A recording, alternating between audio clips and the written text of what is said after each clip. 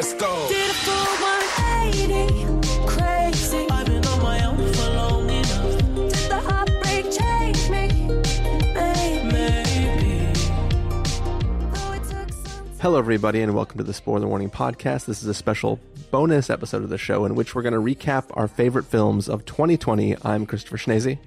And I'm Stephen Miller. And if you're joining us for the first time, the Spoiler Warning Podcast is a weekly film review program. Each week on the show, we're going to dive in, debate, discuss, and argue over the latest films coming to a streaming platform near you. But this week, of course, as I just mentioned, this is our yearly episode that we've done.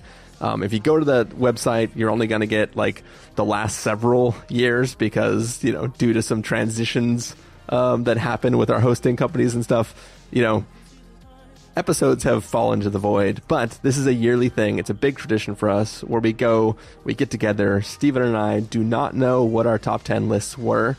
We can't possibly fathom anything that could be on them. Nope. We're doing it all in real time. Yeah, we're doing it live. And I will say, last year, I took pride in predicting your list and giving you some very specific predictions about how many films we had in common and things like that. Which I was close. I wasn't exact, but I was close. I didn't even try this year. This was just such a wild year. I refused to take a guess, except I'm pretty sure I know what your top three will be, but we'll find out if I'm correct or not.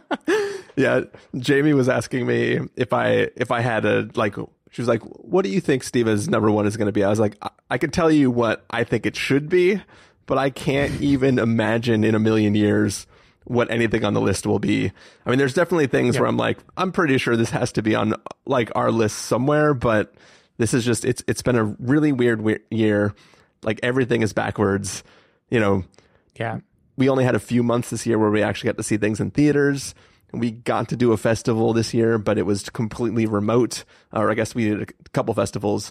And I think just everything has been thrown off in a way that kind of like, even sitting down to make, I mean, I say it every year when we get to our list where I'm like, I had some stuff up here and then some other things. And it's like, this, even the task of sitting down to make an end of year list felt just wrong in a way for me this year. Did you do the thing where, because I did this for the second year now, where I went through and listed every single movie I watched just so I could like start to pull stats and then start to rank them and figure out, did you do that too? So like everyone, I use Letterboxd. But I don't actually rate things on there. I just heart things that like I really, really liked. And then everything else I just log when I saw it. So I basically spent like a couple evenings trying to connect to every streaming service and figure out how to find histories of things and just make sure everything was marked in there. And then luckily for several of the months I had hearted a number of things, and I make that list of these are all the things that were hearted. For me, it was only like 19 things. Yeah. So, I mean, really, I could just cut that list in half, sort it in any order, and I have a top 10 list. But I definitely was like, all right, I know 1 through 3, as Steven has claimed to secretly know. And I know some other things that I would like to be in the list somewhere. And I kind of went 1, 2, 3, 10, and then started fiddling with the things that are sort of in between, and then checked to see if I wanted to move anything from the didn't make the cut list and the made the cut list. And also there are some things outside of that 19 that I had hearted, but I was never going to like actually have them in contention for an end of year list. It was just sort of like, oh yeah, I genuinely enjoyed myself. But yeah, that's sort of what I did. And I did find some things that I totally forgot existed. I'm afraid there are things I forgot existed because I went by Letterboxd like pretty much exclusively. I assumed I was good about documenting this year because it seemed like I was a completist. But then, like, after I had already done that and ranked everything and made a list, I realized there was one movie I definitely wanted in my list that I forgot to put in Letterboxd. So for all I know, there are like 10 more like that. That like I only remembered by luck at the end.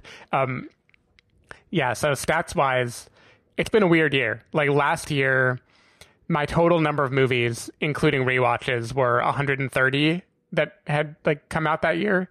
And of those, 10% had been at home, 10% had been on planes, 37% had been in festivals, and 43% had been in theaters. This year, my total number is actually higher than I thought because like we didn't see as many things really, but it was 95 total for me. Again, probably I'm forgetting a few. I have no idea. Hopefully I'm not forgetting any that would have been in my top 10. It's like the one that would have been number one that you're like, holy shit. Yeah, of those 7 were theatrical. 0 were on planes. 74 were at home, and another 14 were at home festivals. So it's been a year all about the home. Planes had a bad year, unfortunately. Now, did things get the COVID bump rather than the airplane bump? Probably. We'll see. But it's definitely a different vibe this year. Yeah. It says, I mean, just looking at Letterboxd right now, my diary entries is 110, but some of those are definitely repeat watching of things, and some of those are definitely things that are outside of 2020 that I just watched by chance. So I didn't do the homework to find out what my list was actually comprised of. But it is there are also a few movies that you saw this year that I saw at Cannes or something last year. Yeah. So like I'm also not allowed to count certain things that you might. So I understand if our lists are a little bit different. Yeah. But technically, if you didn't put anything in your top 10 list the year before, you could include it this year if you had seen it. So it's kind of, and also, I mean, historically, Stephen, we know you've cheated on your list many, many times. Oh yeah. I'm going to cheat tonight too. Like we're definitely cheating. That's a given. Now, I'm often coming from the other direction as you, where you usually say, you had a few that needed to be on the list, you had others you liked, and you turn it into a top 10. And for me, I always make a list of things that, like, I absolutely want to be able to shout out. That doesn't mean they all are top 10, like, will definitely be in the top 10, but they're all, like, in consideration. And this year, that short list was about, like, 24 movies. So it took a while to trim it down. And I started working on my write-up because in my written one, I cheat and do pairs of movies so I can do 20 instead of 10. Yeah. And even there's like a few sacrifices that I feel really sad about. So do you actually rank them all the way out to as far as you can get? Like, or do you just say in or out and then order? Yeah, I say in or out. So Chris, I've gotten very good at spreadsheets this year. For some reason, I've needed to do a lot of like Google Sheets that have like checkboxes and drop-down menus and automatic filtering and sorting and counting of stuff. Yeah. So yeah, for every movie, I did do like quality buckets of like bad, okay, good, great. And then I had a checkbox for a top 10 and I had a checkbox for write-up. And I just went through with all of those, and then that gave me a candidate list, and then I like move them around, and then it warns me if there are like ones that I said were going to be in there that didn't make it in, so I can like sanity check that I got everything that I wanted to get. It is going to be funny if, like, as we go through our lists, we're like, you call out your next one and the other person goes, shit, I forgot that I saw I expect it to happen at least once. Like, yeah. I am so convinced now that there's a few movies I forgot to list in Letterboxd, just because, like, I'll tell you when the movie comes up that was definitely going to make my list that I 100% forgot about until like not long before recording. And then you didn't like call an audible and just like throw it in at the last second. No, I did. It's in here now. Oh, okay, gotcha. But when you say that one, you will announce that it is the one that you almost forgot about. Yeah, and it's not like number 10 or anything. Yeah. I hope it's one you like literally watched like this weekend or something. Wouldn't it be hilarious if it became my number one? Like my number one movie is the one I forgot I watched. Yeah. I mean, I wouldn't blame you, Stephen. This has been just a weird, I mean, 2020 is the year that theaters died, and we've been mourning that loss for so long that it's hard to remember what exists anymore. I don't know. It's weird. Yeah. Well, one thing I found about 2020 especially is, so in theaters, you and I are both pretty much purists, right? We don't get up to pee. We don't use our phone. We adamantly hate people who use their phone in the theater. Like we're pretty devoted. I'll be honest. I kind of hate people who get up to pee too. Yeah, no, sure. Absolutely. And that is even if we're in festival mode where you're doing back-to-back movie. It's still like, pee before the movie, pee after, have someone else hold your place in line. Like, it's fine. Yeah. Home viewing me, especially during the pandemic, is a terrible, terrible audience member. My phone is a constant temptation. Even when I love a movie, I catch myself like suddenly checking my email just out of like instinct to like grab a thing. I get distracted. I go make a coffee and pause and unpause. Like, I am not the kind of pure film viewer that I would be in theaters. And I think that informs the movies that I pick. Like, I think the movies that worked for me are ones that broke that. Like, the things that, it isn't that they didn't require my attention, but it's that they either earned my attention or they learned how to, like, continually move me even when I had distractions happening everywhere. Which is interesting. Like, I will never know what my list would look like in a world where I could have seen the majority of these things in theaters. Yeah, no, I mean, I definitely feel you as far as like the sort of lax nature of being the watcher. I mean, I still try to be good, but I'm definitely like, you know, I might have made dinner. I'm sitting on my couch eating it, and then maybe I spill some of it. It's like, oh shit, I need to deal with something. Or because of the way the timing's working out, you might, you know, place a DoorDash order and start your movie and then have to interrupt the movie in order to go get that food. It's, I mean, it's not really that different than being at Alamo, right? Except for sometimes you have to go a lot further to get the food. The food doesn't come to you. My big dilemma is, like, let's say I'm thirsty and I finish my drink and I want to pour something else. Now, would I rather pause the movie and then break, like, the rhythm of it? Or would I rather keep the movie playing and just, like, walk in the kitchen and mostly be paying attention, but maybe, like, I don't see it as clearly as I would have if I was still sitting there? I've never learned if it's better to let it run or pause it if I have to get up and do something for 30 seconds. Yeah, I mean, it kind of depends. I mean, I'm not giving you the proper adjudication here, but, like, basically, I think for me, you have to take it by what the scene is, right? If it's a scene of pure exposition that doesn't require watching diagrams drawn on a board or anything, right? It's something that I think you can, you kind of step away for a second, especially if you're still listening. That's the thing is, I mean, like, we've watched a lot of stuff this year in headphones, which means we can divert eye attention without losing the auditory, the part of the film. And I think, you know, everybody's got to do what they do. You know, maybe next year after vaccines happen, we can go back to being good, proper film watching people. But I think for now, I mean, hell, like, just 2 weeks ago, I texted you 15 minutes into something that I was watching. So, but I felt like that was, I had to let you know that I was vibing with what I was watching. And I think that was a worthy interruption for that. Also, no, it was important. The type of film that is and what it's doing, I think, allows for those type of interruptions. Yeah, you're just hanging out with the movie. Yeah.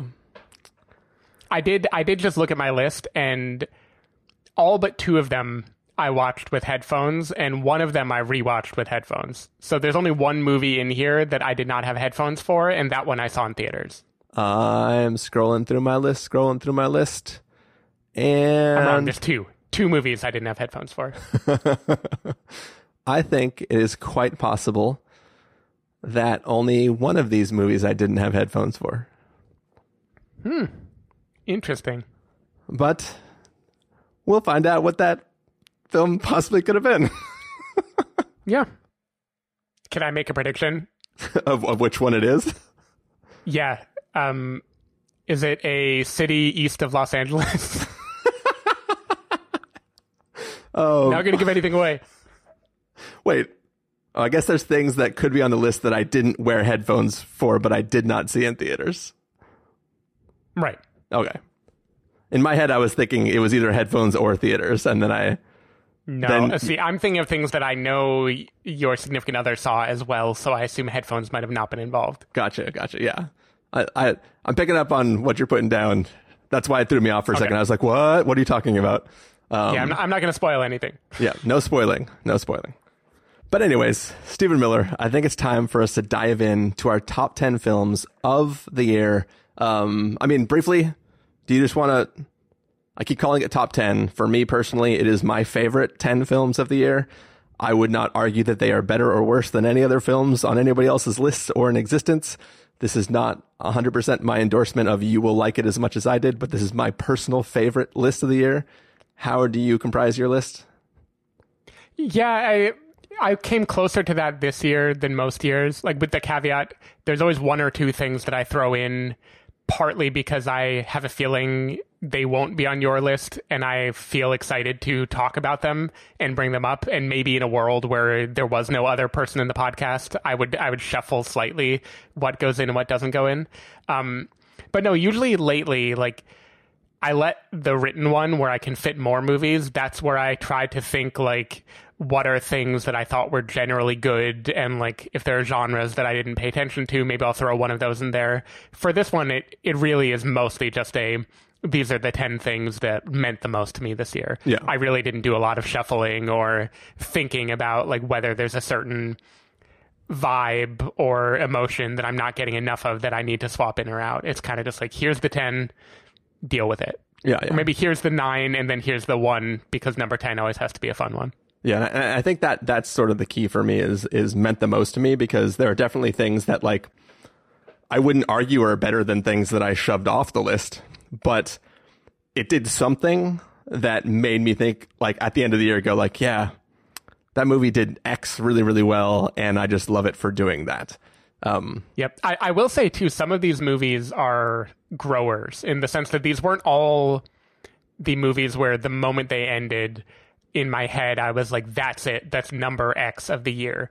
It's really, every movie in this list like left some kind of image or impression on me that even now, when I think about it, I can like be transported back to it. Yeah. Like there are some movies I loved that just didn't leave an impression that I could remember a couple months later, and they might have been great, but you they might just call didn't. it your number one. Exactly. Yeah. They might be great, but they just. Yeah, the things that mean a lot to me always have a little bit, at least, that are hook me in when I think about the experience of watching them. Yeah. Cool. Well, I'll try not to do any more digressions here. Let's just get into it, Stephen. Why don't you start us off and let us know what your number 10 film was? All right. My number 10 film, I'm going to say this is my American Honey of the year. And that is a little film called Baby Teeth, which was an Australian film. Came out in the U.S. kind of early this year. I only caught up with it last week, so I was relatively new to it. This is just a fantastic movie. You could say it is kind of the darker version of Me and Earl and the Dying Girl. Like, it's centered around a young woman who is dying of cancer, and her parents don't really know how to address the situation. But what it really is just a portrait of people who are grieving and confused and are trying to take control of their lives. This actor, Toby Wallace, plays a kind of problematic, maybe 22-year-old or 23-year-old boy who starts hanging out with their underage daughter, and he is very, very similar to characters like Shia LaBeouf, controversy deeply noted in American Honey. People who kind of represent this darkness, this danger, but also a kind of pure expression of love and hope. And this movie just got me so good. The parents are played by Ben Mendelsohn and Essie Davis. They're both just fantastic in this movie. It kind of sneaks up on you. It feels like just a straightforward drama for a while, and then there are moments that just like really, really punch you in the gut. And yeah, I would encourage you to check it out. I heard that this movie is going to be very depressing, and I actually found it lovely and totally not depressing at all. Huh. Yeah, I remember the title and the poster for this movie. Was this a thing that was at one of the festivals or no? Probably. I'm sure it was a festival release at some point, but not like TIFF. I think it would have already gone kind of wide by then. Gotcha. But Yeah. maybe last year, actually, it was at one of those festivals. But yeah, this is not a film that I saw, so obviously it does not appear on my list in any location. Yep. But there is something that does appear on my list, Stephen, and it appears in the number 10 slot. And that is the film The Vast of Night. Which is a film, I mean, this is definitely a film that fits into that category of like, it does something that I really, really love, but it's not a perfect film. Like, I had a number of complaints when we watched this film, but what this film does is it transports me back to my love of the X-Files and like that style of storytelling, and a very, very simple sci-fi story where there is something strange that is happening and there are normal people just experiencing it. And it's not like a super elaborate film. It's really just people talking. It's about some people that work at a radio station receiving a signal and basically going on like a little mini investigation to try to figure out where the signal is coming from and what it means. And the places that this film does go and the people you meet just takes me back to like 90s sci-fi television in just a beautiful way. And like, I still think back to it fondly, even with some of the complaints that I had about it. And it's a really fun film, a throwback film, and I love it for being that. No, I couldn't agree more. This did not make my top 10 list, but it was one of the checkbox of make sure this is in my top 10 list movies. I thought there was so much like wonder to this movie that I enjoyed as someone who would never watch the X-Files. Like, I have no history with those things, but kind of like Super 8 did for Spielberg-y type movies, this really brought in the kind of sense of possibility and excitement that exists in the world in a very throwbacky way. Like the fact that the two lead characters are both young people in a town that is very kind of sleepy and mostly uninterested, but then they have this like curiosity, this inquisitive spirit, and the movie just teases you with like, hey, behind any door, like in any radio frequency, there could be something waiting. And yeah, I really loved it. I thought it was super, super, super well done. Cool. Well, that is both our number 10s, Baby Teeth and The Vast of Night. Stephen, why don't you kick us off with your number 9? My number 9 is a movie that I will fully grant this is a COVID pick. Like, I have no idea how it would have hit me in a world where I was not stuck inside for, 80% of the time. And that is a film called Bloody Nose, Empty Pockets. This is a semi-documentary, semi-fictional movie. The creation of it is kind of interesting, and we could talk about that some other time. But what it is about is a dive bar in Old Vegas that is closing, and the regulars, nearly all of whom are clearly alcoholics, are spending one last night celebrating the bar. This is a really, really great hangout film, arguably the second best hangout film on my list tonight. And it's a movie that, like, all I can say is it made me miss the world. Like this is a movie that really captures the feeling of being in a place surrounded by people. They're drinking, they're sharing stories, they're having fake philosophic discussions that if you were sober would sound like cheesy and overblown. It is people just being together and finding community in each other. And it captures something about the sense of being surrounded by people in a noisy bar, and it's way too late and you should probably go home and sleep, but like you just have to stay there anyway. And I found it just really, really, really moving and special. And I thought it was a beautiful time capsule that like is not really true. Like they cast actual people who are actual barflies at actual places, but they brought them to a specific location to film this one night together. And it's one of those things where, like, even though it isn't true, it felt like more true than any real documentary could have. It just captured something really, really, really wonderful. And yeah, it hit me in a really hard place. Yeah. I mean, I had not even heard about this film until you mentioned it, like 4 nights ago or whatever it was. Mm-hmm. But it definitely sounds, just from what you're describing, and if I compare it to maybe another hangout film that we were just hinting at a little bit ago, it seems like something that I would probably enjoy.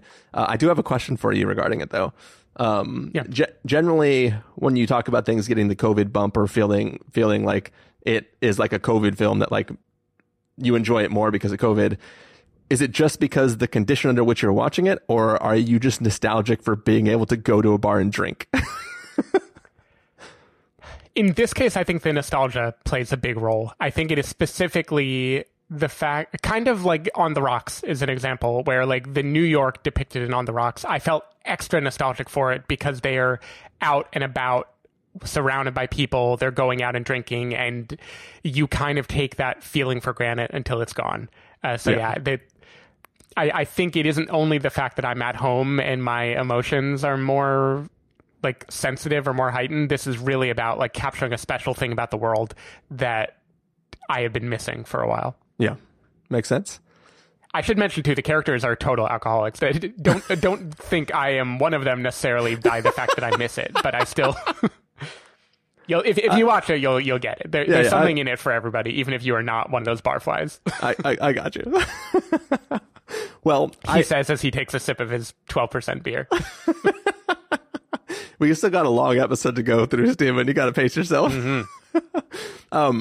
So I did not see this film that you were talking about, your number 9, but I did see my number 9, which I think thematically is maybe a little bit relevant to this. I think every year there is a film where if you just look at the description of the film, it seems like a little bit of a joke.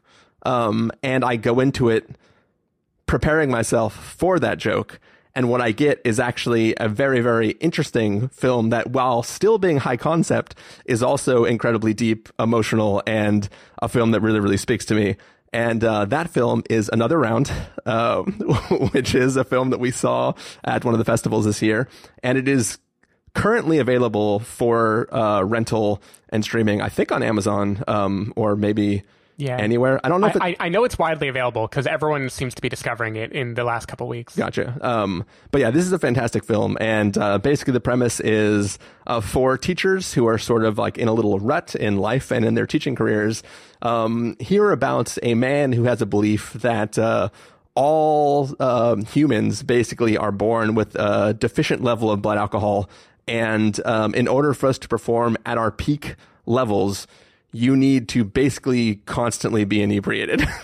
And these 4 teachers embark on a journey to prove this statement factual and maybe experiment with the tolerances at which performance might be hindered by alcohol. This is a fantastic film, and I had an amazing time with it, and I also cried. So it's just it basically checks all the boxes in the best way possible, and some great Mads Mikkelsen in it. So Mads is so good in this movie. Funny enough, I almost made a no documentary or semi-documentary rule just so I could make my number 9 be Another Round instead. It almost made the cut in my top 10. And then I also felt like I already have one alcohol movie. But yeah, I mean, I loved, and that was one of those things that in general, going to a festival remotely is not the same thing as being in person. But one of the things it did still carry was that surprise, right? Of just watching a film where you are expecting nothing. Yeah. In this case, I thought it was going to be a just deeply depressing Danish movie, right? Yeah. And then it wound up being a movie that is like you said, it's interesting and poignant and a whole lot of fun and actually moving. And it has one of the best ending sequences of the whole year. Yeah. Another Round is awesome. And it's really cool that people are finally getting to catch it. All right. So that is going to bring us to our number 8s. Steven, why don't you kick us off? My number 8 is a movie that was polarizing. It was definitely a polarizing movie. It was a movie that when it ended, even I didn't totally know what I thought about it yet. And it kind of gnawed at me for a few days. I wound up rewatching it again later, at least in pieces, just to start to put together more of it. And the more I watched, the more I loved. And it kind of just was this haunting thing that I couldn't let go of. And that is Charlie Kaufman's movie, I'm Thinking of Ending Things.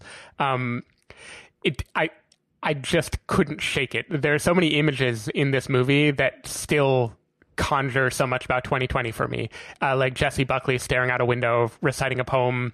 Snow is falling everywhere.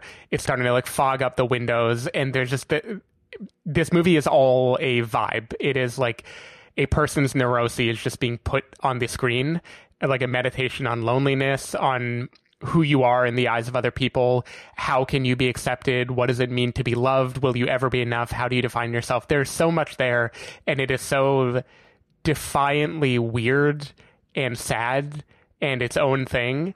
And I don't know. I just couldn't shake this movie. I'm going to say it's the only movie on this list that I don't know why I love it. I just know that it haunted me. And there's not really a whole lot to say about it because it is a strange movie, and it's probably better to go in not knowing anything about what is going to happen. But yeah, it really blew me away, and I couldn't leave it off this list. Yeah. You mentioned it being polarizing, and I think it was definitely polarizing on our podcast. You're right. This film is very much a vibe, and I was vibing with it for a lot of the film. And I think I grew tired of it. I don't know if I would have grown as tired in a theater if it was possible to see it that way, or if being at home allowed me to be more alert for it. But it's definitely a film that I like a lot of what it's doing, and then it does too much of it, and I stop liking it over time. It's like... It definitely does a lot of it. Like some people really, really like chocolate. I like a bite of chocolate. I can have a bite, and then I'm just like sick of chocolate. And I think that I'm thinking of Ending Things might have been a little too much chocolate for my blood. Yep. So you said that you revisited it. Did you revisit it specifically around the time you started working on your list, or did you revisit it in the weeks following having seen it? I revisited it in the weeks following. Okay. Specifically, I was helping a friend run an errand, and I had about like an hour to kill in my car, and I just sat down with my iPad and headphones and like rewatched most of the movie. Gotcha. Skipping around a little bit, and that was just a like completely captivating experience. It like changed a lot on second viewing. Yeah. I mean, I would probably enjoy the film more too if I could skip around a bit. Yep. But anyways, so moving on to my number 8. Once again, another film that we saw at a festival, a film that people listening will be able to watch very shortly, or they can now already. I forget exactly what might be available. Anyways, that is the film One Night in Miami. This is a film that I can't decouple it from the fact that we were reading the autobiography of Malcolm X at the time that we watched this film. Right. That like contextual, the experience of watching it while reading that text had to have given me a heightened reality with it. But this is a phenomenal film that is essentially a one-act play that is for, important players in the civil rights movement, like interacting with each other at one moment in time, and sort of their experience on what the other people mean to everyone, and what they mean to each other, and sort of just really just having some really, really interesting, deep and very heavy conversations with each other in a way that like sort of just I was floored by what I watched. I didn't know what to expect when I sat down to watch it, but like coming out of it, I was like, man, that was like fucking good. So this is just a film that it's on my list just because of like kind of the high I rode out of it on. Yeah, no, I completely agree. Both this movie and Ma Rainey's Black Bottom were two extremely play-like films that kind of tackle very similar questions in different ways, but like there's some similarities there. And yeah, I loved this movie. I love both movies actually. And you're right, like reading the autobiography of Malcolm X is really, really hard to divorce from the movie because it just adds so much to it. Yeah. But yeah, this was a great one, and another almost made the top 10 list. Definitely suggest people check it out. I think it's going to be available in like a week. Okay. I think it's like the 15th. I heard that it was coming out. Okay, gotcha. Yeah, I couldn't remember if it was like end of December or end of January. But folks will be able to see it, and you'll be able to get our review, which was from back whenever it was. It feels like a million years ago, sometime last year. All right, so that was our number 8. I'm thinking of Ending Things and One Night in Miami. Let's move on, Stephen, to our number 7s. All right. My number 7 is the only one of these films that I watched in theaters. I'm Thinking of Ending Things is about kind of a toxic male point of view. I don't want to say more about that movie in order to not spoil it. This movie is also very much about that, but the POV is flipped. And this is Kitty Green's film, The Assistant. I think I might be one of the few people on earth who watched this movie before watching Ozark, so I had no idea who Julia Garner was or the fact that she was such a fantastic actress. But yeah, I thought this movie was amazing. This was one of those things that I didn't know anything about it. I went to see it at the one Embarcadero Center theater, like just tiny little theater. I don't remember if anyone else was even there, and I just found it completely captivating. And it's the kind of thing that honestly I think I had to see in theaters, because it is a very quiet, unnerving film that is all about like tuning down the volume on the actual day-to-day life of the main character so you can foreground all the uncomfortable aspects of her day. Like the background noise is the movie. This is kind of highlighted by the main enemy of the film, who is never named but is clearly a Weinstein-esque character who we never really hear him directly. We only hear him muffled. We never really see him. All we see is the world around him and the kind of systemic issues that allow him to exist. It's a movie about, Me Too related issues, and not just the villains of it, but all the people in the orbit that allow it to persist. Matthew McFadden has an amazing turn as an HR rep in one of the most unpleasant, uncomfortable scenes of the year, I think. And yeah, I just think this was a really, really interesting, unnerving film that communicated something really important about the way systems work. And yeah, it stuck with me. Would definitely encourage people to check out The Assistant. Yeah, it is a very good film. It is also one of the last things that I saw in theaters.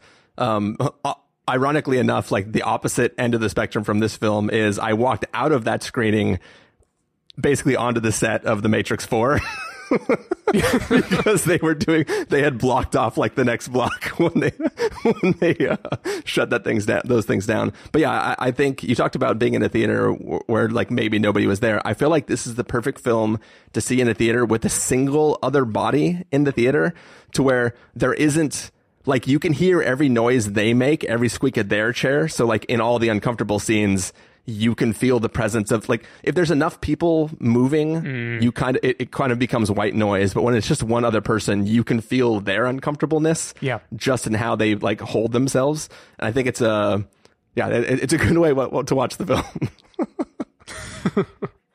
All right. So my number 7 is also a film that I saw around the same time that I saw The Assistant. It's one of the last things that I saw in theaters. It's not the last thing I saw in theaters, which is The Way Back.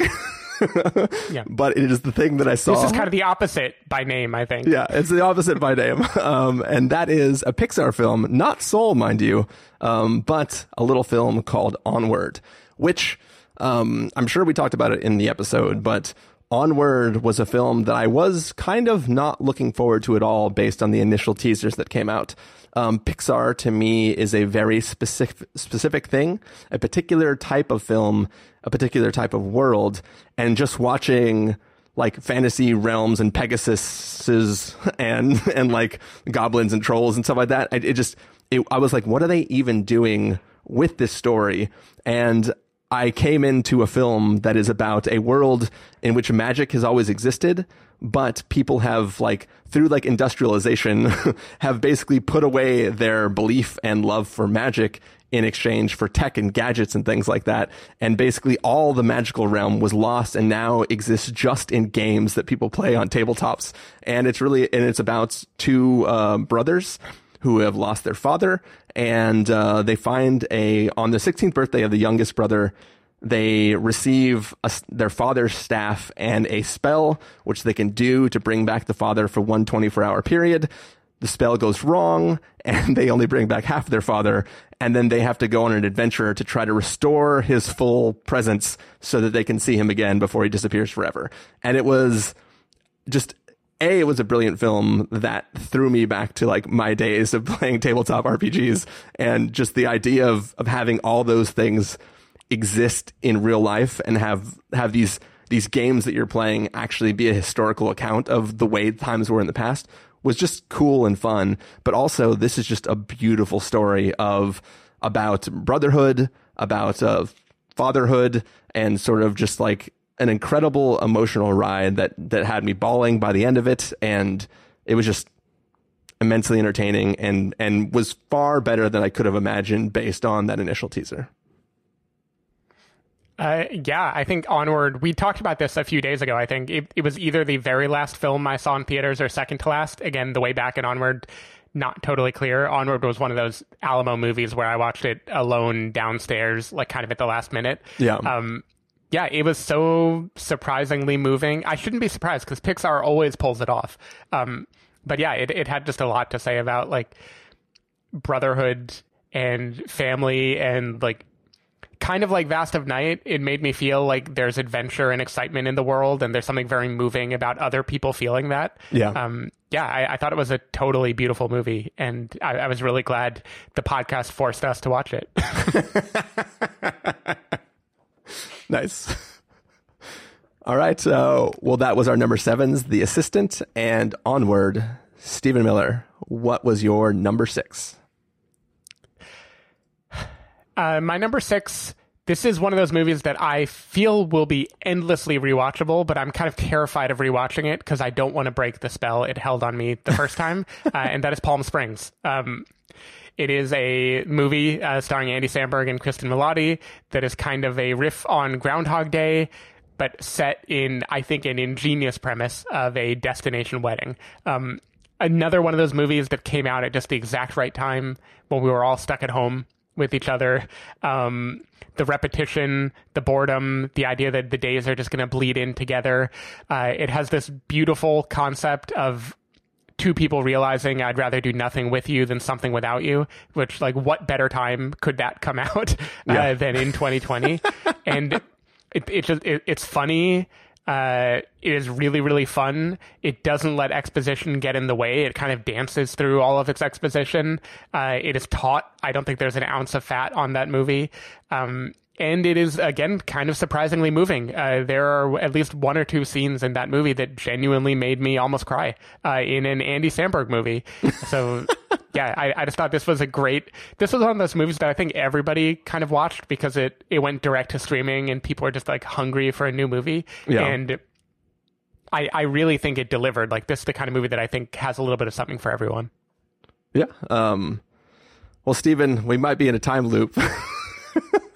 Because my number 6 is also Palm Springs. Hell yeah. I feel like there's a number of years that we've had like one overlap in the same slot. But yeah, echo everything you just said. Once again, like Vast of Night, I had some minor quibbles with Palm Springs. But that, like, even those little quibbles can't take away like the amount of fun and the inventiveness. Like, I mean, I'm sure we joked about it on the podcast, but like there is a dance scene in this film that is sort of establishing the stakes and the duration of what has been happening in this film that is worth the price of admission just on its own. Like it is a brilliant scene. I really had fun with this. I mean, obviously the two leads are fucking amazing and I'll watch pretty much anything they're in. But I love Palm Springs, and it's something that like I still like will think about and then giggle to myself like during the year, just because there's just some amazingly great moments in that film, and just it's a touching little story. Yeah, absolutely. Have you rewatched it yet? I haven't rewatched it. I'm curious how it holds up. Maybe now that we've done the episode, I finally feel safe to let myself watch it again. Yeah. Where it can't falter and shift in positions. Now we can go back and just watch it ad nauseum. All right. So that was our number 6 films, Palm Springs and Palm Springs. Do you, so this is a audio only medium. So people can't see all of, Steven's gesticulation to his guesses of what my films are as I'm coming up with them. But I mean, are you pretty spot on, or did it take a little bit of tease as I'm leading into certain films before you like solidified your list for me?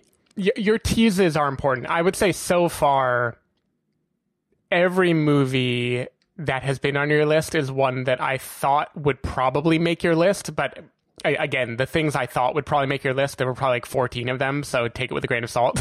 But yeah, it's the teases you give. Like the moment you say a thing, I'm like, yep, that one is on it. And then I kind of do a little checkbox in my head, like, cool. Yeah. So, I mean, we're getting to top 5s now. We have each given 5 films,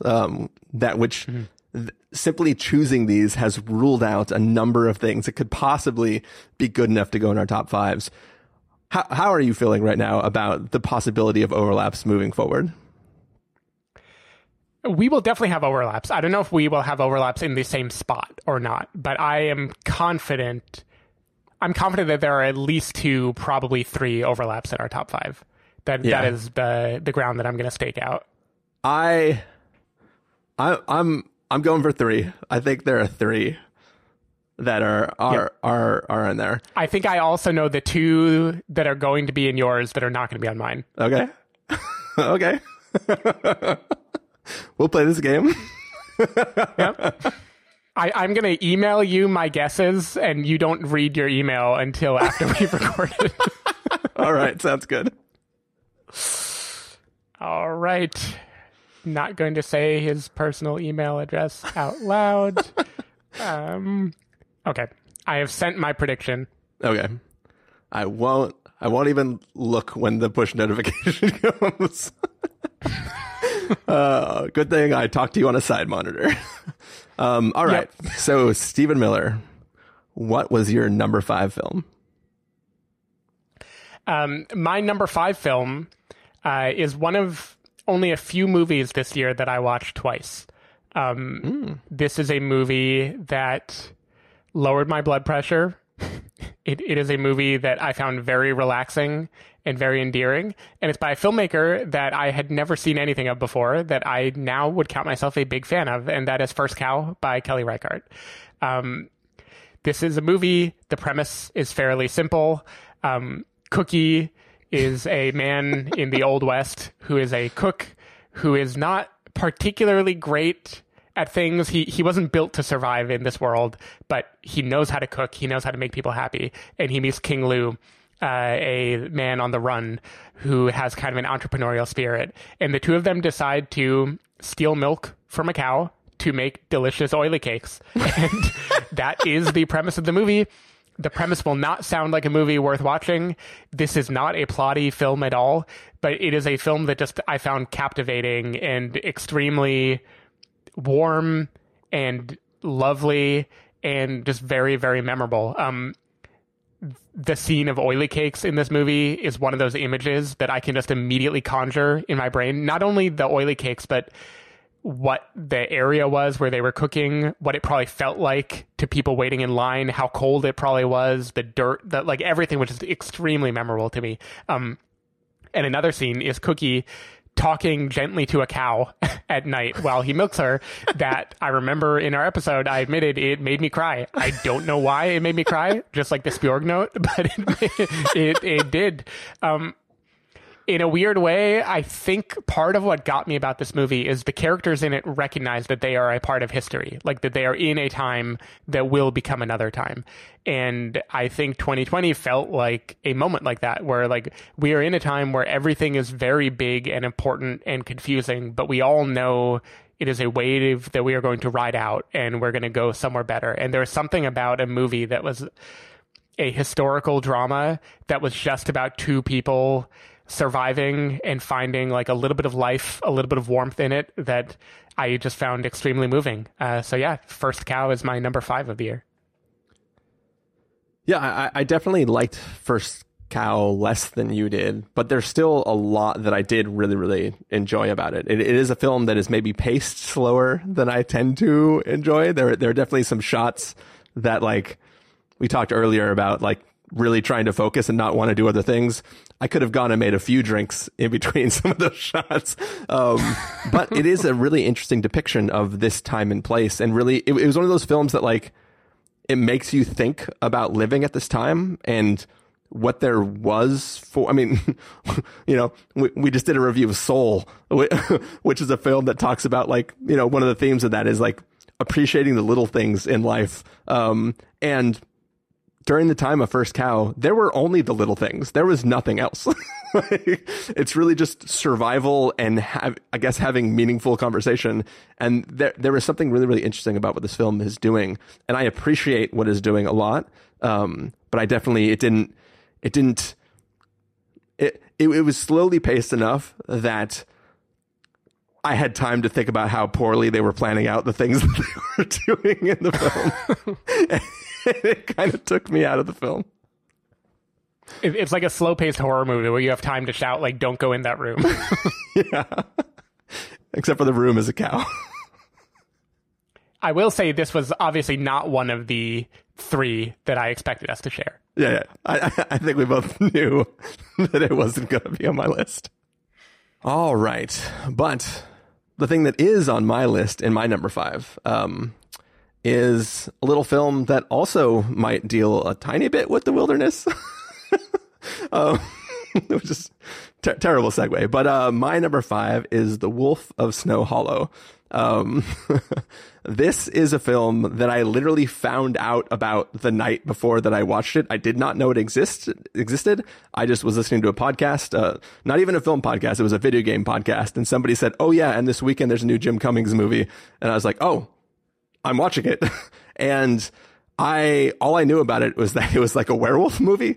But secretly, it's not just a werewolf movie. It is this amazing, amazing film about, once again, about a father and about family. And it's a film that made me cry.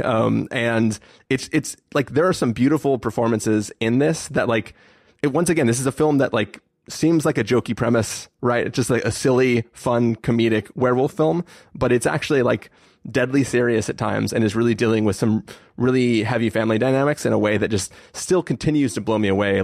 Jim Cummings is amazing, and just the way he performs, the way he delivers his dialogue, it's endlessly entertaining. And anytime he has a film coming out, I'm going to be excited to check it out. And I'm 2 for 2 making it into my top 10 list at the end of the year. So I'm excited to see what comes next.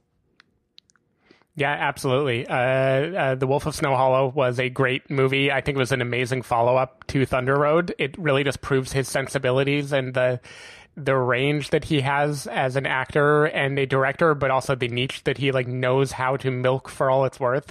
I am mad at myself because I remembered this movie existed when I was making my list, but when I made my predictions for your top 5, I forgot about it, and it would have definitely bumped the other thing that was in my prediction for your top 5. So, spoilers, I did not get everything right in my email, but we will see how close I was. Oh, did you try to put a full top 5? I didn't give you an order top 5, but I said these are the 3 we'll have in common, and these are the 2 you'll have that I don't have. Okay, gotcha. And if I had remembered in that moment The Wolf of Snow Hollow, I would have known, of course, it's going to be one of those movies. Cool. Well, those are our number 5s. First Cow and The Wolf of Snow Hollow. Steven, why don't you bring us in to our number 4s? All right. My number 4 is another one of the very few movies that I watched a second time this year. And that is a film called Shithouse. It blows my mind that a 22-year-old, probably 21 through most of it, directed this movie. I think Cooper Raiff is such a talent. And I know this is a very stripped-down film. This is not a giant, big-budget spectacle. You might wonder, yeah, couldn't anyone make a movie like this? And as someone who has seen tons of shitty mumblecore movies, the answer is no. You do not just happen to make a movie like this. This is a very specific skill set of knowing how to capture this kind of slice of life. I found this movie just incredibly true about the way it approaches college, the way it approaches being young, figuring out who you are, fumbling to connect with other people, never really knowing how to fit in, having conversations that feel life-changing, very meaningful, and then just evaporate as if they never happened. This is a movie that it takes your typical before midnight, before sunrise type premise and then shows you what happens after. It kind of follows the thread a little bit longer in a way that I think is brilliant and really elevates it beyond the kind of typical pure romance that a lot of these movies would want to be. And it just gave me a ton of feelings. I thought it was just incredibly endearing and very, very naturalistic and charming. And no one is a protagonist, really.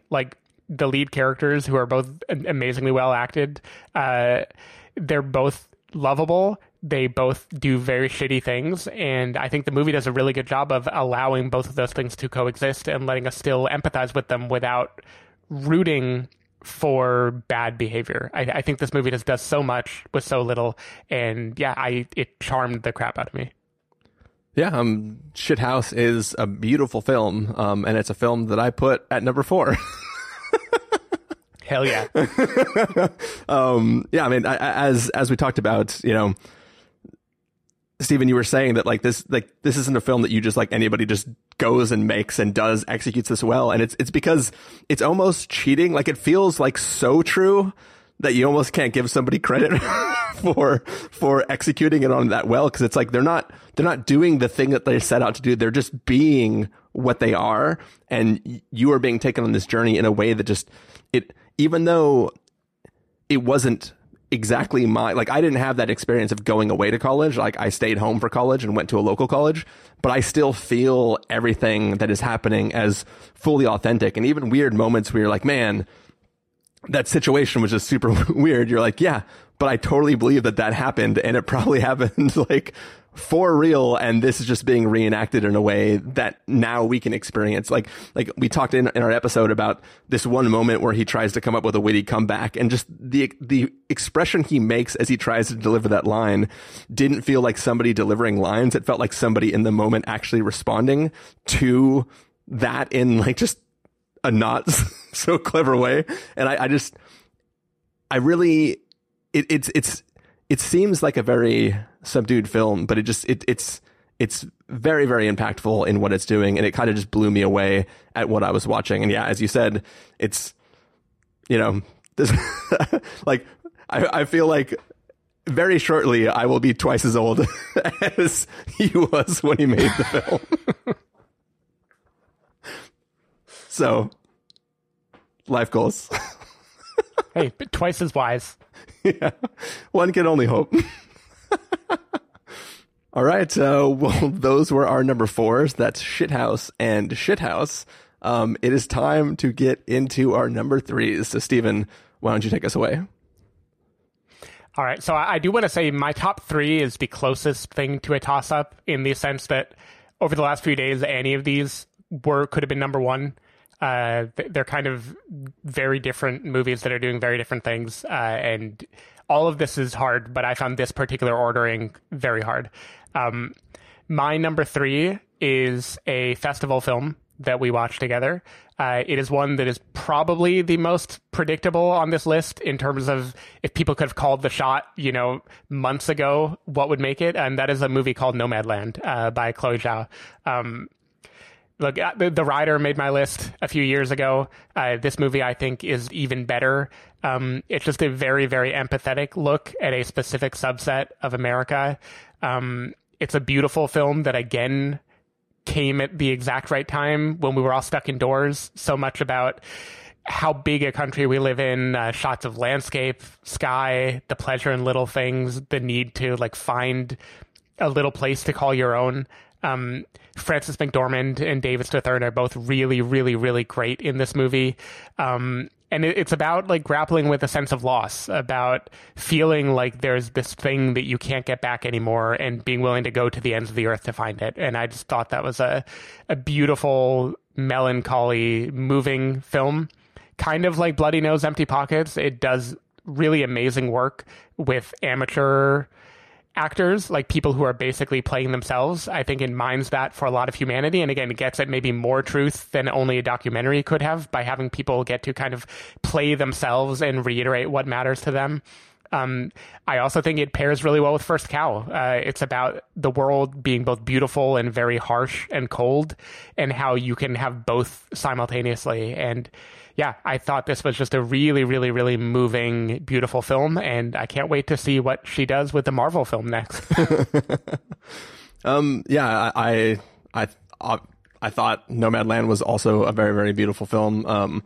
I think it was definitely one that, like, I was watching because it was getting buzz in sort of the festival circuit, and then sat down to watch it, and then by the time that title card came up at the end, or the little thing, I was just kind of like, fuck, that movie was amazing. And at that point in time, probably could have been in contention for number 1 of my list by the end of the year. But it didn't make my number 1, and instead it made my number 3. Because my number 3 is Nomadland. I think I know what your I think we both have the same number 1. I have no Yeah, I think we do idea too. what you have for number 2. I definitely know what your number 2 is. Is it process of elimination? Because you know that my number 2 is not your number 1. Or yeah.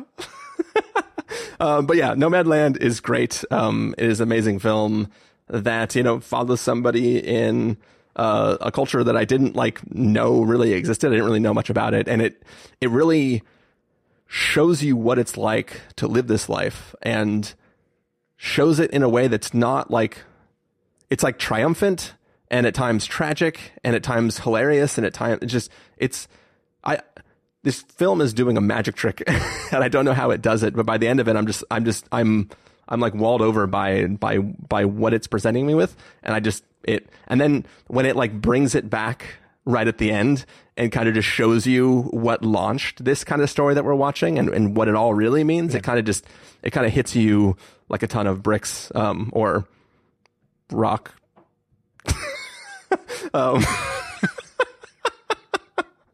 Steven knows what I'm saying. I know. I gotcha.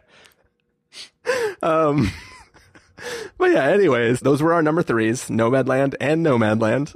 And are you ready to traverse into our number 2 realm? I am. Will it help you in predicting if I tell you that my number 2 is cheating? I mean, is your number 2 5 films? You nailed it. But I am not the first to do this. Multiple critics groups have also cheated by treating this as one entity rather than several. I also will say, okay, my number 2 is Small Axe, the series by Steve McQueen. But I will say Lovers Rock would have made the spot as well on its own. I decided to cheat late in the game because there are, Mangrove in particular, I really wanted to have in the top 10. And this is kind of my way of squeezing multiple ones in at the same time. Yeah. Like you mentioned Nomadland being a way of showing you a way of living, like a people that you didn't have any sense of before, and Steve McQueen, I think, really does that for the West Indian community in London in the 60s, 70s, and 80s.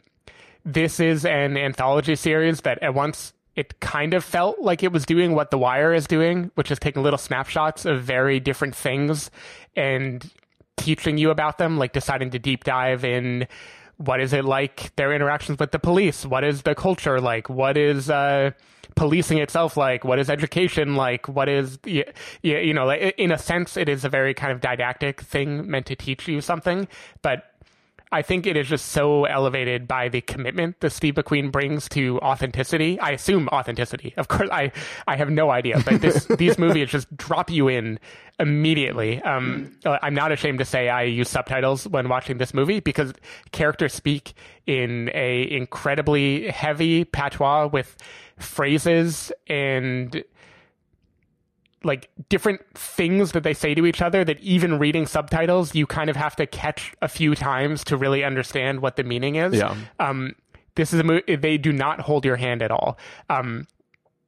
The film that would be number 2 is Lovers Rock for me, which is the movie we've alluded to before. It is a hangout film. It is a party. It is a very period specific party. It's about people being attracted to each other, people enjoying each other's company. It's also about a little bit of menace, about the darkness at the periphery of that and the way that there can be darkness and light at the same time. But I think Lovers Rock wouldn't have been so moving to me if it didn't come immediately after Mangrove. And there's kind of an echo of police sirens in the background of Lovers Rock, not only in reality, but also in the music that they DJ. And Mangrove is all about how this community in London is constantly harassed by the police, how they constantly try to drive out their way of life.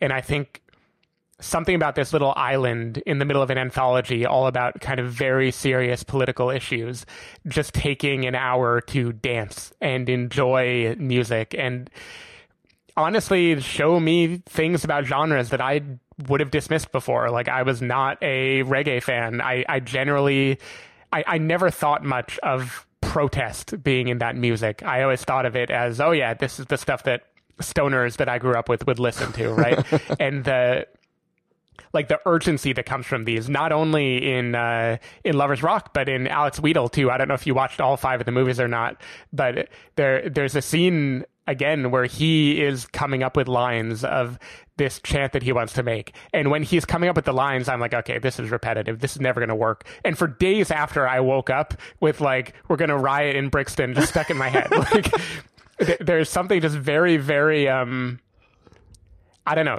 This is a project that just the scope of it and the fact that Steve McQueen pulls it off, I think is just completely brilliant. But this one movie, this kind of Linkletter type single party, 2 people falling in love, it got me so good. And I think the a cappella people singing Silly Games is just probably my scene of the year in terms of just moving me out of nowhere just by sheer people being people.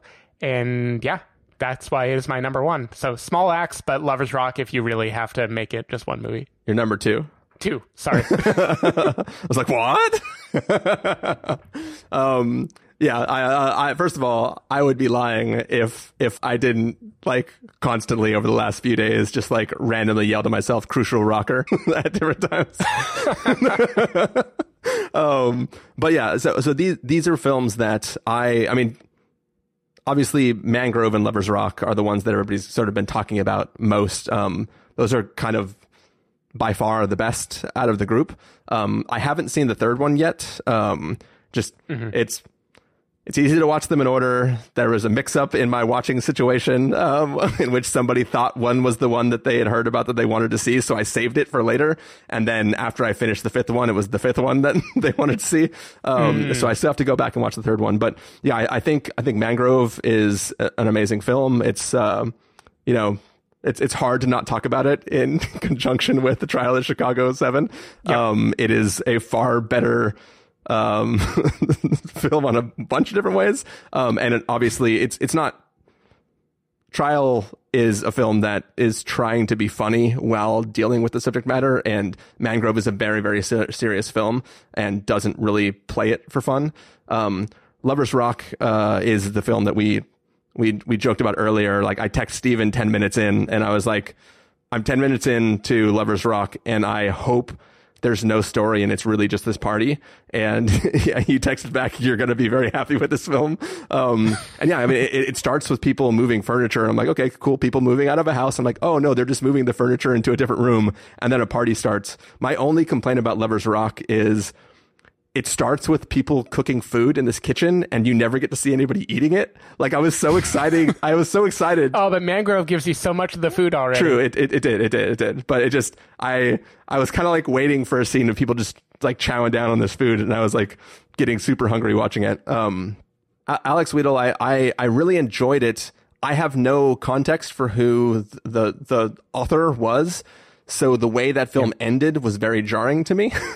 And it kind of lessened my love for that. Like I was 100% on board all the way. And then a character says, I think I'll write a book. And then there's a title card that says he wrote 15. And then I was like, what did I just watch? I don't understand what I just saw. I think that of all of them, Alex Wheatle is the most anthology feeling thing. Like that is the one that feels like it wouldn't stand alone as a movie necessarily. That is literally you saying that. Like, I mean, it's the same thought I had where I was like, I get it. As this collection, this 100% works. If I saw this film in isolation, I would be really upset with that ending because it's relying on you to, like, you were showing me a film that makes me care about an individual. And then at the end, it becomes, this is that man who I am talking about. And I just didn't make that journey with it. So it kind of let me down a little bit. And then Education is a touching film that a child reading a book made me cry at the end. Yep. But yes, as much as I enjoyed watching the acts, the small acts that I did see, I have not seen all of them yet, and it did not make my number 2. I think for your number 2, I am going to ask you a question that a character in Shithouse asks another character in Shithouse, which is, do you want again in Tenet? Yes, Steven, you know what my number 2 is. My number 2 is Tenet. If you really want to know my full thoughts on Tenet, there's an hour and 42 minutes-ish of us talking about how much I love that film. It is an amazing film, which in a different world, I would have probably had as my number 1 this year, because it is probably my favorite film that I've seen for a long time. But my number 1, which I assume is Steven's number 1, is the best film I've seen in a long time. And so I just had to knock Tenet down to number 2 slot. But it is a film that I love. I know Tenet is somewhat polarizing. There's the one side of the palindrome and the other side of the palindrome. And some people love it. Some people hate it. It is a film that it was the one film this year that not getting to see in theaters really hurt me to not be able to see. Christopher Nolan is a filmmaker that I really admire, and seeing his, I go to see films that I don't care about seeing in IMAX strictly to see his prologues that usually air in IMAX. And it was hard not to see it this year, but I finally got to see it, and watched it 3 times in that 1 week, which is a benefit of having something that you can purchase to watch at home. But yeah, I love Tenet, and if you haven't seen it yet, go see it. Can't promise you you'll love it as well, but it's worth seeing. Yeah, absolutely. And I'm putting Tenet in a kind of sandbox along with Mank of movies that I respected a lot and I really wanted to acknowledge just because of the achievement of making them and the director that made them, carrying out their vision 100% the way they wanted to do it.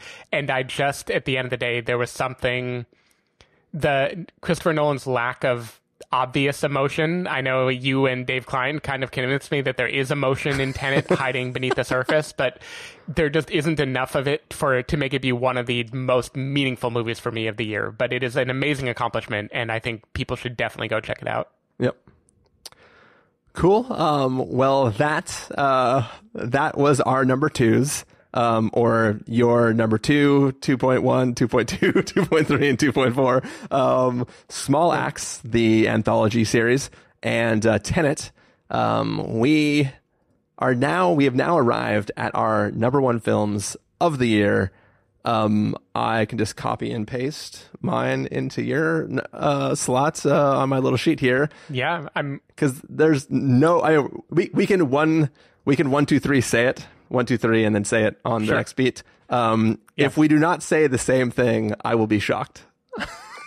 Right. Yeah, I will take off the headphones, which are vital for discussing this movie. Okay, good. Thank God.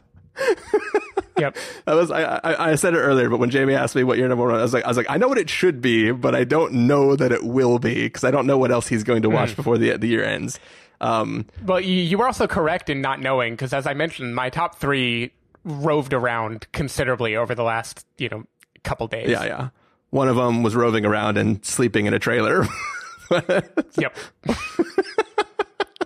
Yeah, but for this season in January, I found a good gig at number 3. Yeah. All right. So are we doing the countdown? Yeah. 1, 2, 3. Sound of Metal. Yeah, I mean, that we don't need to do the normal each person does a monologue. We reviewed this quite recently too, or at least it feels recent in my head. But yeah, this is just a movie that the feat of making it is incredible. The sound design is great. It's a movie that communicates a thing that only a movie could communicate. It is very, very, very specific. It's an empathy machine, which is what I love. It's personal. It made me cry multiple times. It's just a wonderful movie, and it is exactly the kind of thing that I want in my number 1 slot. Yeah, I mean, this was a film that I was really excited to see, and we weren't able to see it at a festival, but it was playing. I remember seeing the description of it and being like, hell yeah, I'm 100% in for this. So I was really excited for it to finally be coming out. I think it hit theaters for a week, supposedly, before we were able to even see it. But I sat down to watch it, and I just was pretty much immediately drawn into what it, I haven't seen a film that is presented in a way that makes me experience the film the way that the characters experiencing their world. Like, this film really puts you front and center in there. Steven's already joked about taking off his headphones. This film, the technical achievement of what this film is doing, just it, like, as soon as the movie ended, I was like, this is going to be my number one this year, because nothing else can really touch what this film did for me experience wise. And the story on its own is good and interesting. I like, these characters are really, they pull you in and you really care for them and what's going on with them. But then on top of that, you have the achievement of what the film is actually doing, in the way it's trying to tell the story. And it melds together like a Tenet symbol. Yeah. And just becomes like something that is like so high elevated above anything else that I saw this year, that it's like, and it's the one thing that like made having to be at home watching films worth it. And it's like, it is like a transcendent film in that way. And I love it for everything that it did. Yeah, definitely. And it also gave me one of maybe my favorite side performance of the year, which is Paul Rossi as Joe, the kind of the leader or owner of this group recovery home that the lead character goes to. He has just a few scenes, but they are so powerful and moving. And again, like a lot of movies on the list, it is a thing that it is fiction, but it is very clear that they cast it in a way where the people who are telling the story are telling a story that is true to their own life. Yeah. And I think, again, in this year where like there wasn't really time for subtext, like I love the blurring of lines and just feeling like people are really telling me their story, and cinema is a way of like amplifying it, but it isn't making it fiction. Like, it's making it more true than anything else. And yeah, this movie just made me cry a bunch. Yeah. Not only for the main struggles that the characters are going through too. I mean, we talked about it in our review, but for other things, a relationship that is not the center of this movie still hit me like a ton of bricks at the end. There's just so much that it's doing. And yeah, it was a really lovely find, and a movie that I was not that keen on watching. Like, I thought it was a movie about heavy metal drumming. And I was kind of like, okay, I guess I'll watch it. You know, if Chris says I have to, I guess I'll catch it. And yeah, I'm really glad I did, because it wound up being my favorite movie of the year. Yep. As much as I wouldn't listen to this band's album. But yeah, just it's a brilliant film, and I loved every minute of watching it. It's kind of funny. At the end of this film, there's a little bit of First Cow-ness, I feel. Yeah. Yeah, I gotcha. You know what I mean? He eats oily cakes, right? Of course. Yeah. But anyways, yeah, that is our top 10s, our number ones, Sound of Metal. But yeah, I mean, generally we might, when we get to the end, you know, if we're not like completely dead, this is actually, so far, this is on track to be our shortest like top 10. This is relatively quick for a while. Yeah. So we've been very efficient this year. Yeah. But yeah, we should probably take some time to maybe mention a few other things that we saw that we really, really liked that maybe didn't make any of our lists, or things that like you really wanted to put in, but just couldn't, or just things that like would have never made you list, but you still are like surprised how much you enjoyed them. Totally. So there are a few that I had in my must-have in top 10 list that didn't make the cut. You already hit on two of them, Another Round and The Vast of Night. The other one that neither of us mentioned was Never, Rarely, Sometimes, Always. Yeah. That is probably the most Steven film that did not make this list for me. I think it is a beautiful, naturalistic movie that is worth checking out. It just barely didn't make the cut. Blow the Man Down is another one that I really respected the hell out of, a lot like The Vast of Night, where it was like a filmmaker just coming out of the gate real strong, the kind of thing that I want to support and want to look at for what he does next. I don't want to steal all of them, so you give me some more before I continue. Let's see. The Five Bloods was one that I really, really enjoyed. If you open your email, that is what I swapped The Wolf of Snow Hollow for in my prediction for you. It was in the list floating around for a while, and it was one that I at the end, I was like, I really, really enjoyed that film. But there were just other ones that like spoke to me more directly, not just intellectually, but just like hit me in certain ways. That one was like, I think that one's masterfully done. It just had to bump it for other things. The Invisible Man, which was like one of the first things I feel like we saw at the beginning of the year, which was really surprisingly good. And one that was never in a million years going to actually make my list, but it's still one I want to mention. A few weeks ago, I watched Freaky, the body swap film. I paid $20 to watch it, and I was not sorry. That film is fucking great.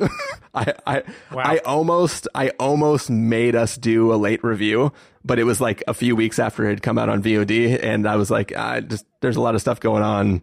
I think I'm tired. Nice. But I wholeheartedly recommend it. It is great. It knows exactly what genre it's playing in it, and it does it masterfully. And Vince Vaughn pretending to be like a teenage girl is just chef's kiss. A few others that I had that didn't quite make the cut. David Byrne's American Utopia. It was hard to make a concert film be on this list, but that was one of the purest bundles of joy that I saw this year. Dick Johnson is Dead. I thought that was a great use of the documentary format. Yeah. Definitely thematically ties with 2020 a lot. Didn't quite make the cut, but I was a big fan of it. Love and Monsters wasn't going to make this list, but I do want to shout out, like, I thought that movie was a hell of a good time. Yep. Yeah, I had mentioned Mank and Ma Rainey's Black Bottom already when talking about other movies on this list. St. Francis is a movie that I caught up with very recently. I would say it is the other film about abortion that came out this year. It is a much more Gillian Robespierre type movie, like Landline or something. It is extremely charming. Very, very, very pleasant and moving. The writer is also the star of it, and I would definitely encourage anybody to check out St. Francis. It's a movie that you're not going to regret seeing. Another one is the 40-Year-Old Version.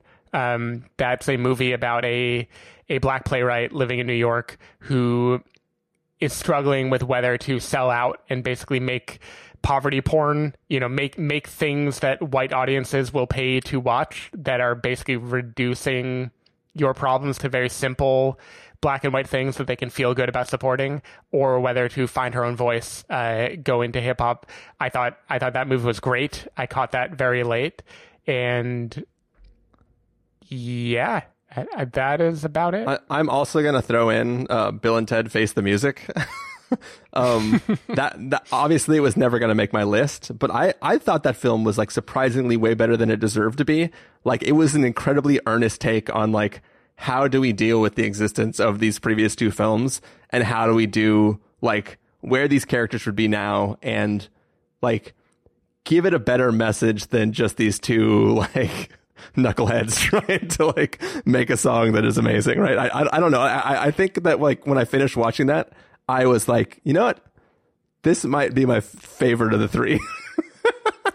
In that vein, a part of me wanted to get Borat's subsequent movie film in here, just because the type of laughter that it elicited in me was like unlike anything else that I saw this year. Yeah. There were also two movies that are about like love in a time of separation and isolation, which was obviously very poignant this year. And those were the documentary Time and the movie I Carry You With Me. Neither of them really were going to get into top 10 territory for me, but I did think both were beautiful movies and definitely like interesting things worth checking out this year. Another honorable mention, Speed Cubers on Netflix. That is a documentary about some kids trying to become the best at doing the Rubik's Cube, and that shit definitely made me cry. Wow. Watch it. Sweet. I do want to shout out Soul, by the way, the Pixar film. Soul and Onward both actually, like, if I had to rate them, it would be hard because Onward made me more immediately emotional, but Soul, I think, is a more brilliant film that Pixar has made. But both definitely worth checking out this year. So the two things that are interesting there is, for a while when I was making my list, it just said Onward /Soul. and as I shifted them around, I just kept them as one single like Steven Cheats thing. And then right at the end, I was like, all right, sorry, Soul, you're gonna fall back to Earth.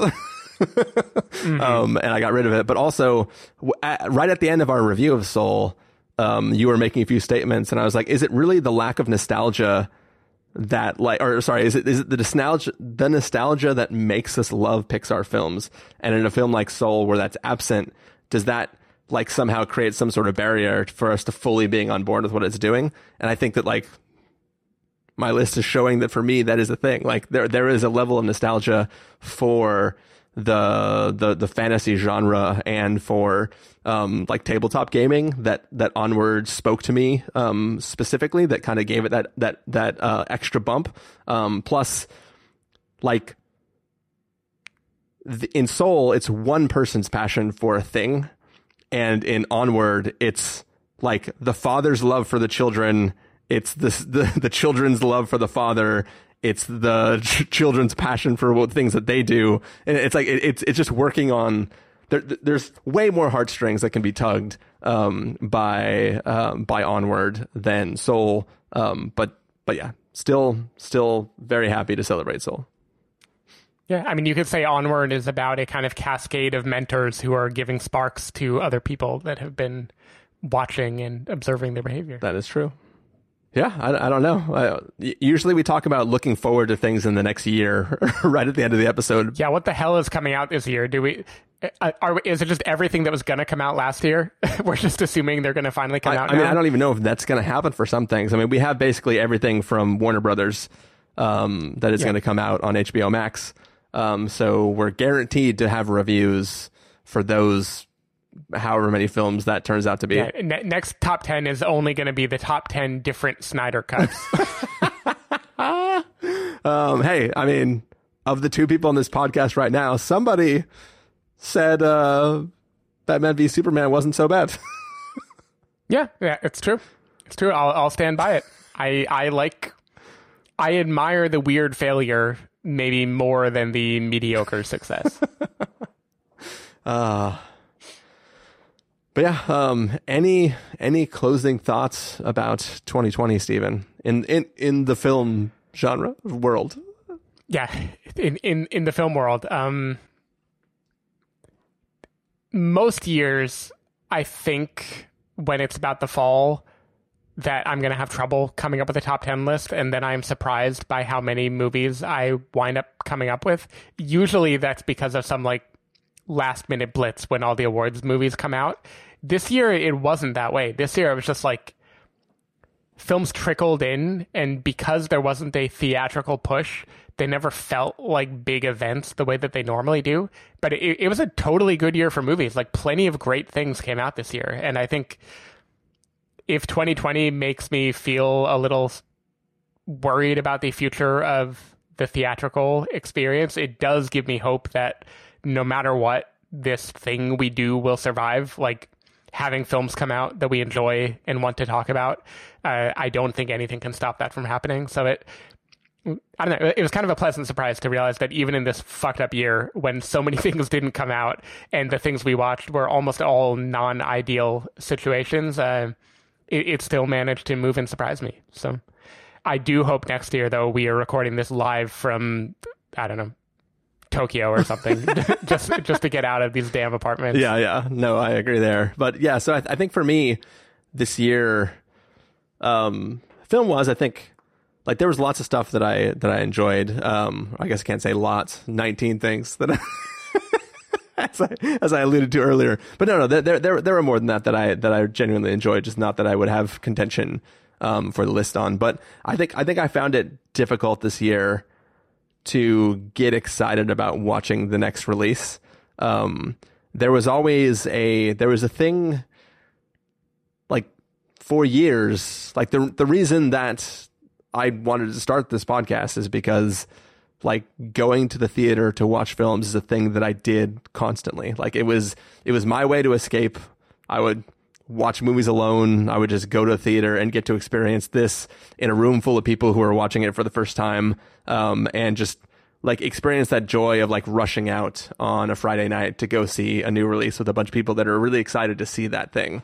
And I think, you know, even now over, you know, before everything happened this year, like it's still a thing where it's like, you know, trying to book those tickets early so you can get to see the thing, rushing out of work to like hop in a lift and make it to the theater just in time to be able to sit down and just like throw your bags under your chair, sit down, quickly order a beer and some food, and just be like, I'm in it for the next 2 hours. This is going to be great.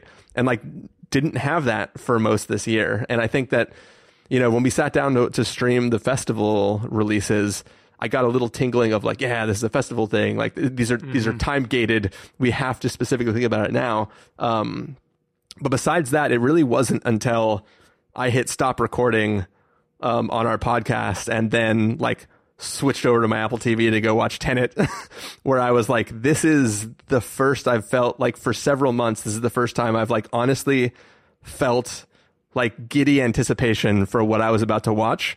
And I can't wait to have that again, to be able to sit down and like, you know, be angry that people are still walking in and like using their phone to do like, I miss that frustration of like worrying that somebody else is going to ruin my experience. No, I miss it too, though I will say that because the theatrical experience was so important to me before, I had trouble getting into older movies. Like it was hard for me to go back and do my homework, right? Yeah. Like I had tons of films that I was like, I should watch these. I want to have seen these movies, but I don't think I ever will. Airplanes used to be my one excuse to cram them because you're sitting in a chair in the sky and there's nothing else to do. And this year, because every movie came in the same way, a new film and an old film was kind of on the same playing field. So like, even though I only watched like 92, 95 new movies this year, as far as I know, I also got to do many dozens of older films, just like check off the list, and kind of building a habit of like wake up early in the morning or stay up late and just go down a list of, hey, the 1980s were a period. What are like big movies in the 80s that I've heard of that I've never seen before, and just queuing it up and enjoying it. I hope that habit is something I can keep doing even when the world reopens and I'm back to watching Bratz 4 in theaters and hating the people next to me. When you were watching some of these older films, did you ever sit on your couch, tape your iPad to the back of a chair, pull it all the way against your knees, and then set your air purifier next to you on full blast, and just to get that same experience of watching on a plane? Yeah, I set my chair on vibrate too to just simulate turbulence. And I set up a drink next to me that I had like a robot spill all over my lap just to simulate when like a person with their elbow kind of knocks over the cup of coffee next to you. It was good. It made me very nostalgic. You just had Joanna come by and kick the back of your chair constantly as well. Yeah. Not that she would kick your chair on an airplane, but like you need another person to do the kicking. She was the baby in this in this instance. She's acting as the baby in this interest. Yes. All right. Well, I think that is about going to do it for our end of year episode where we recap the films of 2020. Yeah. Thank you everybody for listening. Thank you, Stephen, for joining me. I don't know. Thank you, Christopher, for making me watch my favorite film of the year. I forgot. I normally mention movies that I didn't catch that I wanted to catch. Usually that list is very small because living in San Francisco, we get to see almost everything. This year, there were a few. Like Minari is a movie that I've been wanting to see forever that literally I've not had any way to see. Promising Young Woman, because I don't want to don a hazmat suit and go and watch it, in an actual theater right now, and The World to Come. So there are a few that, for all I know, could have made my list, but we're just going to have to wait till February or March or whenever A24 decides to actually release them. But the interesting thing, though, about this whole thing that's happened is that most of the times when we make a list that includes things from a festival, sometimes we have no idea when those are ever going to get released. They all seem to be coming out like within the first few months of 2021. So, yeah, that's cool. I mean, do we know when Shiva Baby is coming out? that one I don't know. That was actually that was in my contention list. I really Yeah, I thought that could have been your number 10. Yeah, I really enjoyed Shiva Baby, but I was like, nah, I can't. Fast and Night. All right. Thanks everybody for listening. We will see you in our next review. Bye. Bye.